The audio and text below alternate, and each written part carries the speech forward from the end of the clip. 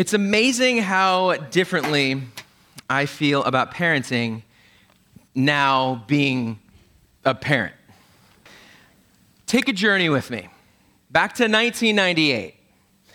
I'm in high school, and one of the coolest things you could have at this point in my life was a pair of Oakley sunglasses.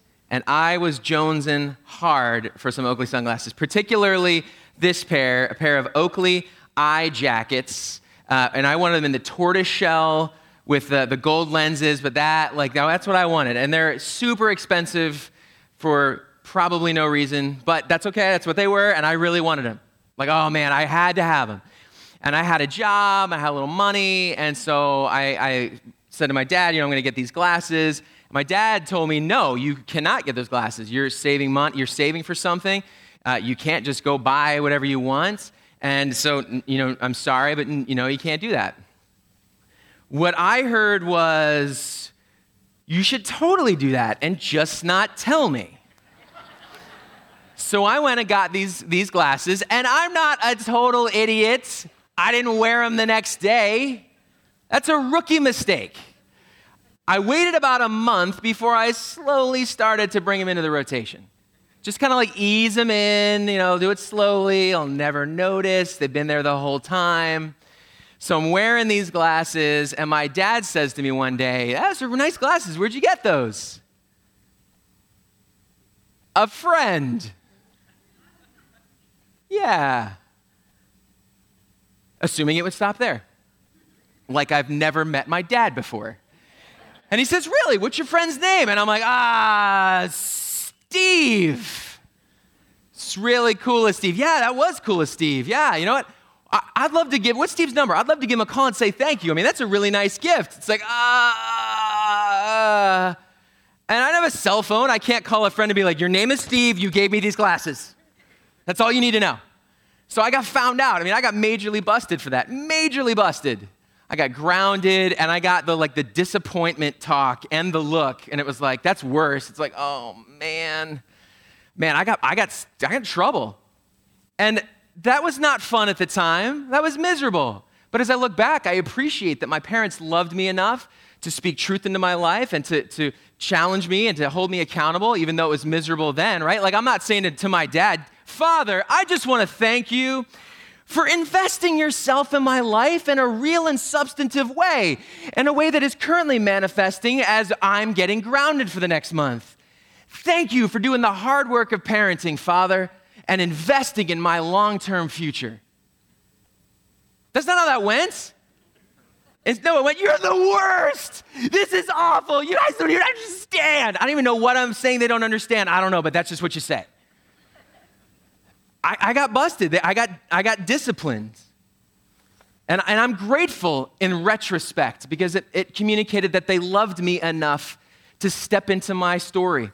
And that's what we're going to talk about this morning as we continue our series on Messy, about how to family better and what Proverbs says about family. We're going to talk about the idea of discipline.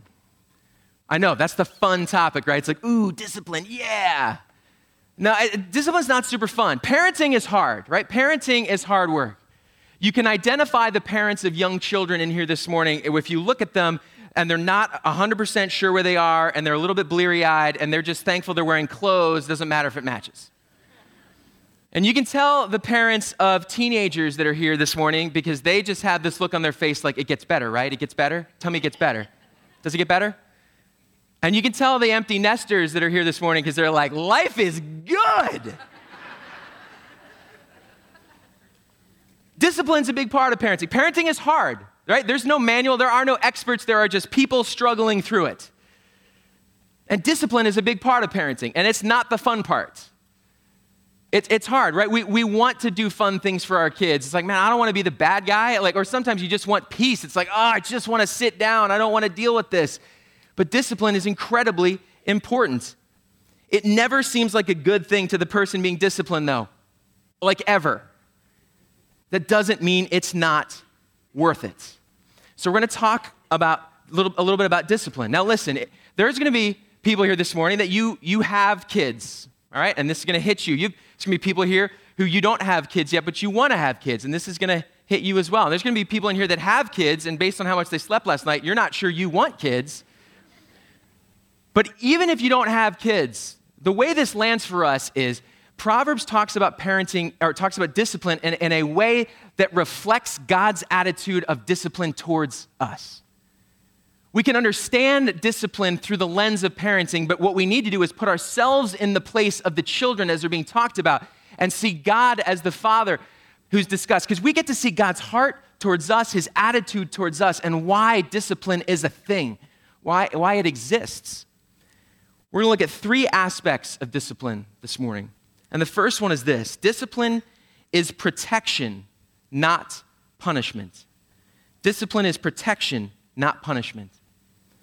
Proverbs 6:23 talks about discipline like this. It says, for their commands, or parents' commands, for their command is a lamp and their instruction a light. Their corrective discipline is the way to life. Discipline is the way to life. Proverbs 19:18 says this: discipline your children while there is hope. I'm not kidding. That's literally what it says. Otherwise, you will ruin their lives. And in the Hebrew, what this is talking about is really, it's saying they'll go to their death. It's pointing out that children don't really know what they're doing, and that without parents stepping into their lives, they're going to do some pretty dumb stuff. And the way to parent them is not to go, oh, you know what? Just all they need to do is learn for themselves. They get bounced around by traffic a couple of times, and they'll stop running out into the street. They don't know. My kids would drink Clorox if I left it on the table. Like, they don't know. That's why we got to step into that. And it's saying, discipline your children while there's hope, otherwise you'll ruin their lives. Discipline is protection. It's not punishment. Kids rarely see the big picture, right? Kids rarely see the big picture. That's why you have to say things like, don't run with scissors. You'll cut yourself. Don't touch the stove. It's hot. Don't get into a stranger's car. I don't care what candy they had. Don't use all the data on the family plan. That's why you have to say that stuff. Don't be a friend. Be a parent. We got to lean into that and look to protect them. There's a fundamental difference between protection and punishment. Fundamental difference. Discipline is restorative in nature. Discipline is meant to protect and meant to teach. Discipline involves intentional consequences, really something that's been earned for wrong action. Punishment is different. Punishment's punitive. Punishment's meant to give a penalty. We don't use punishment positively. Punishment is you're cast away, you're sent away, you're given something negative for what you've done to learn a lesson. And that's not what discipline is. It's protection, not punishment. Now, as we talk about discipline, particularly in this realm, some of you are thinking, well, what does that mean about physical discipline? I want to say this up front. We're probably all over the map when it comes to physical discipline. What you choose to do is a decision between you as parents and between you and God. But I will say one thing absolutely unequivocally. Whatever you do not do it in anger. That's not discipline. Do not do it in anger. And that's why it's hard, because I don't always have the ability to calm myself down in that moment. That's where you earn your money, parents. You didn't realize there was money involved, but that's where you earn your money, is going, how do I do this well? Because I am just steaming mad. But let me ask you, do you learn well when someone rages at you? Are those positive memories? When you think back to your best teacher you ever had, the best class you ever experienced in college, in high school, wherever it was, did your teacher scream at you and you love that? Is that what landed for you? Were you sitting in art history class and they're like, the Duomo was built in the 17th century? And you're like, yeah, that's amazing. No. I've had the opportunity over the years to speak to hundreds of students, and I'm telling you that punishment done in anger leaves scars. It does not communicate what you want to communicate. Whatever you do not do it in anger. The anger is your issue. It's not theirs. Now, as we talk about the idea of consequences, the idea of discipline, I also want to say as we get started, there's a difference between consequences for your specific sin and the reality of sin in the world. Sometimes we are disciplined as a result of what we've done as a result of sin, and I'll talk more about that later. But sometimes bad stuff just happens because there is sin in the world. And that means there's evil in the world, and there's a brokenness in the world, and that's why we look forward to the future hope of Jesus to remove that pain that was never supposed to be part of this plan. That's what we introduced. Sometimes stuff just happens, and it hurts. And it's not always a result of discipline. The big picture is a big part of discipline. That's why we lean into that, because we want to teach and we want to protect and we want to think about the long term. That's what we're trying to engage with. The truth is, I rarely see the big picture. We rarely see the big picture. Doing what I think is right, doing what I think is true, doing what I want to do leads me to ruin. I mean, that's what Proverbs 19 is saying. Discipline your children. If you don't lean into that, they don't know what they're doing. And that's me too. When we think about our relationship with God, if we put ourselves in the place of the children, this is true for us. And the hope here about discipline is that God steps in to teach us and protect us from ourselves. Filling our lives and our hearts with other things than Him will always leave us wanting. Discipline is about God poking on us and reminding us and drawing us back. It's loving us enough to step into it. I read a memoir once about a young man who had a very troubled life, very troubled upbringing. His parents' marriage was falling apart. His dad was an alcoholic. His mom had serious issues. And at 12, he was given to her therapist to go live with him. At 13, he began a sexual relationship with a 30-year-old man. Therapist convinced him to fake a suicide attempt so he could pull him out of school. This was the life that he was living. And he tells a story where he wrote a note to someone he thought was cute, and he went into a store and gave the note and walked out around the corner and looked through a mirror to watch this note being read, and what he saw was a group of people laughing at what he'd written. So it's not a good book. You don't need to go read it, but I read something next that has stuck with me ever since then. Because what this young man said was, at that point in my life, all I had were options. What I needed was someone to love me enough to say no. What I needed was someone to love me enough to say no. That's what discipline is.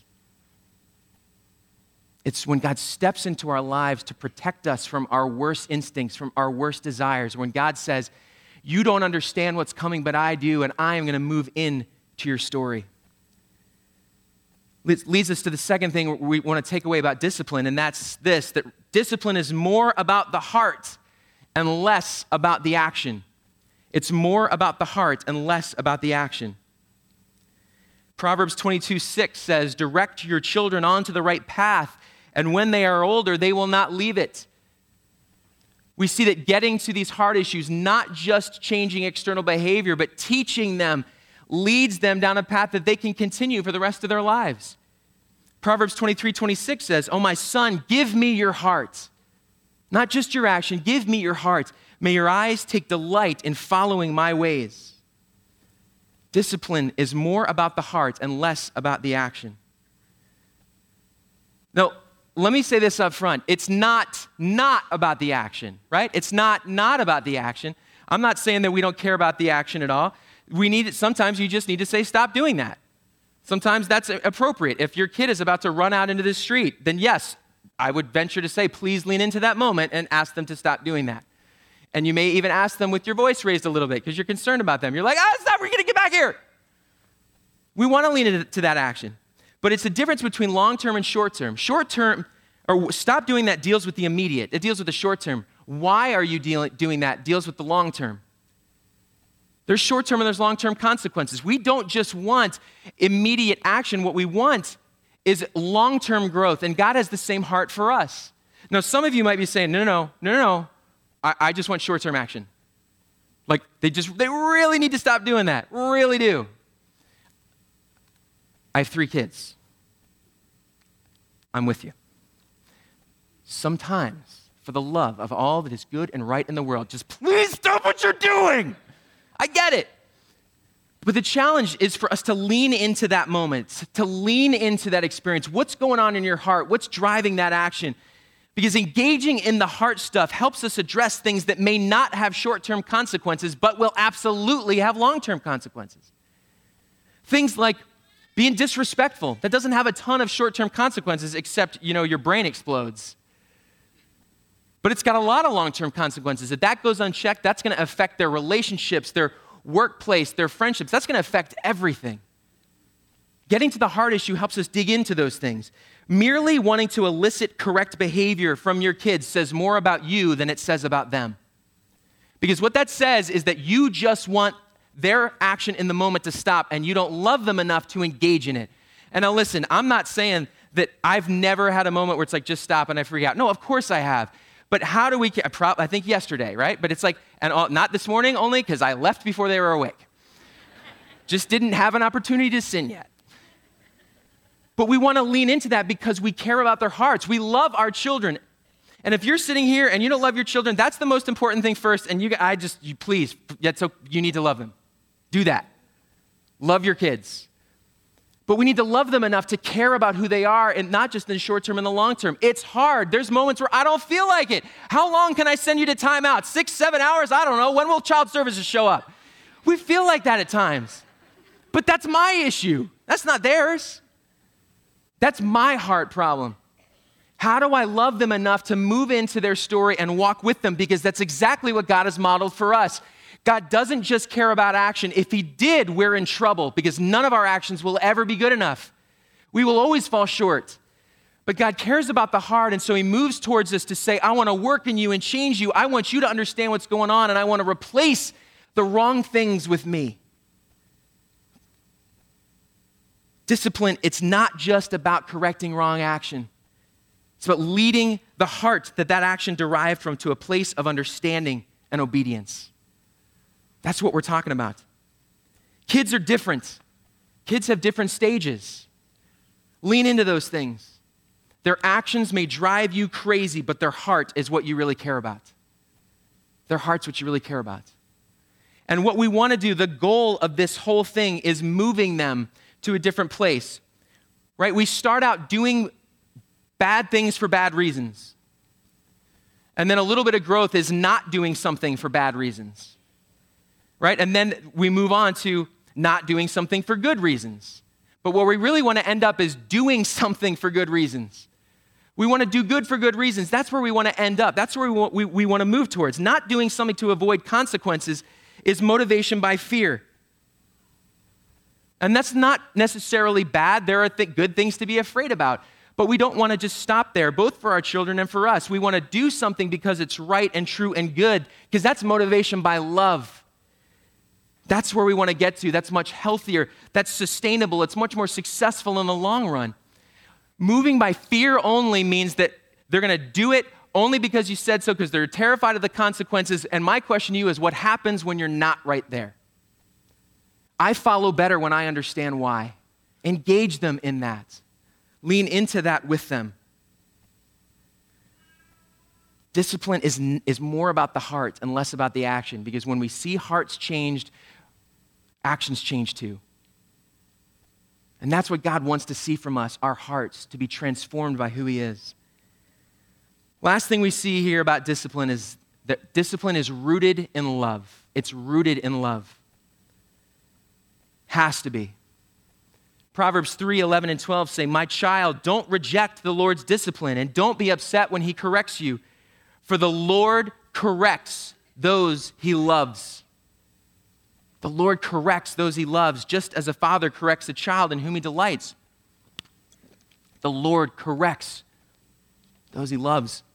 Proverbs 13:24 says this, those who spare the rod of discipline hate their children. Those who love their children care enough to discipline them. Now that's crazy, right? That feels counterintuitive, because don't I want to just give my kid good things? I mean, don't I want to make their life easy? Don't I want to give them everything I didn't have? I don't want conflict. I want them to like me, right? No, your job is not for your kids to like you.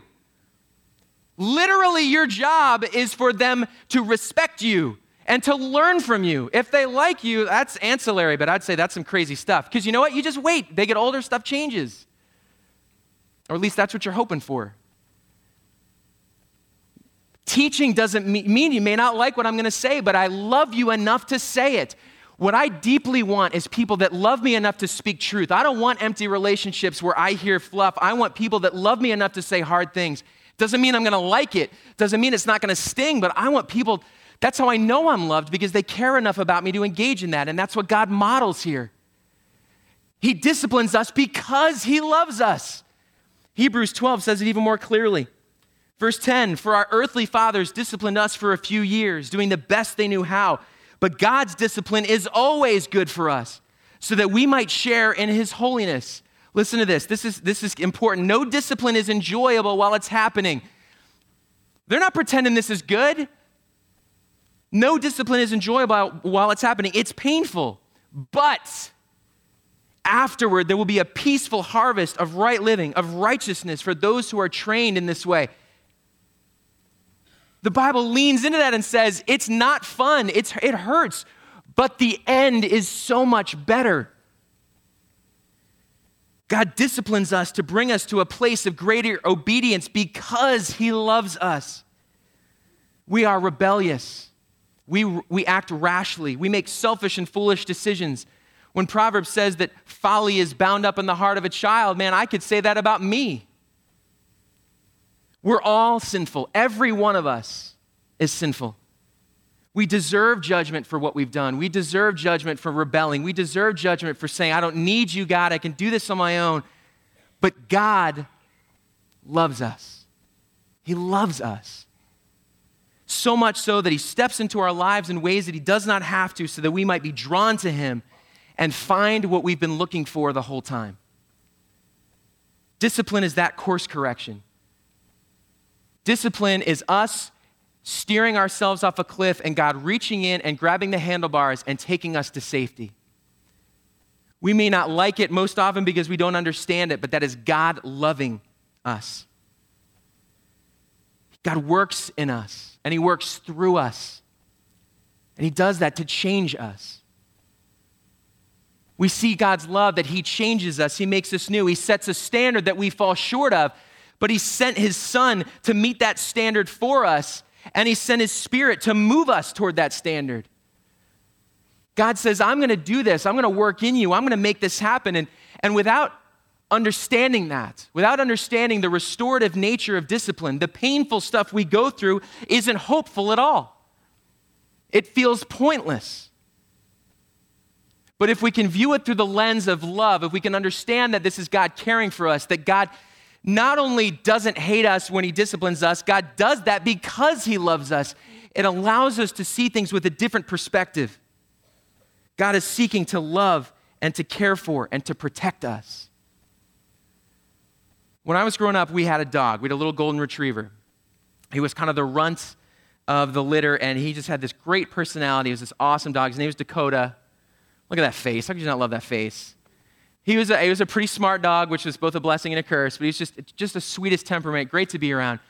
And we got an electric fence one year so he could be outside more. And if you have an electric fence, you know there's a whole training process involved. I thought you just put a collar on, it'll keep him away, but it's like, oh, right, he can't see the fence, and he's a dog, so we probably need to train him. And so what they did, at least then, is you put this collar around their neck, and you walk them on a leash up to where the wire's been buried in the ground. And when you get close, within a couple feet, it starts to beep as a warning, so the dog knows, okay, that's a sound, that's a thing. And then you walk him up to the line to get zapped a little bit so he knows, oh, that's bad. So he begins to associate, beeping is bad, I don't want to be around the beep. And as he learned that, we could let him outside and he'd go run around, and he loved it. But every so often, he'd get this look in his eye where he'd sit at the top of the driveway and look out and be like, it looks pretty good out there. I'm going to go for it. And you'd see him, and you'd see it starting to percolate in his head, and then he'd just take off like a shot down the driveway, and you hear a little yip when he got to the end of the driveway, because that's where he got shocked. And he's out running around, and he's frolicking, and he's finally free. There's one big problem, though. He's kind of a wimpy dog. So when he'd run out like this, he'd get beat up and kind of messed with by these other dogs. And so sometimes he'd come back and he'd be hungry and he'd be wet because it'd been raining, and he'd have kind of marks on him because he'd been beaten up by some other dogs. And he'd sit at the end of the driveway looking at me because he's like, I'm not an idiot. I know it hurt coming out. I'm not doing it back in. You have to take the collar off and walk him in. And what's fascinating is we wanted him to know that this was home, right? When you train a dog and you pull him back towards the middle after the shock, you love him. You're like, good dog, that's a good boy, good dog. Because you want him to know you're loved in the yard. You're cared for in the yard. You're protected in the yard. You're safe in the yard. This is your home. We're not saying don't go out there because we want to keep you from better things. We're saying we want you to stay here because this is where you're safe. This is home. There's nothing out there that is better for you than what we have here. That's exactly what God is saying to us through discipline.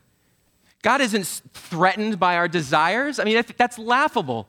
He's the sovereign Lord of the universe. He created everything. Like we could possibly come up with something that he's like, ooh, that sounds nacho cheese with other kinds of cheese. That's a great idea. He's not impressed. God's saying, I created you and I know you and I know what makes you whole. I know what you're looking for to begin with. He's not saying I like bossing you around. I'm going to withhold from you because I can. He's saying your tiny little pea brains, and I include myself in this, your tiny little pea brains cannot possibly comprehend the goodness of what I have in store for you.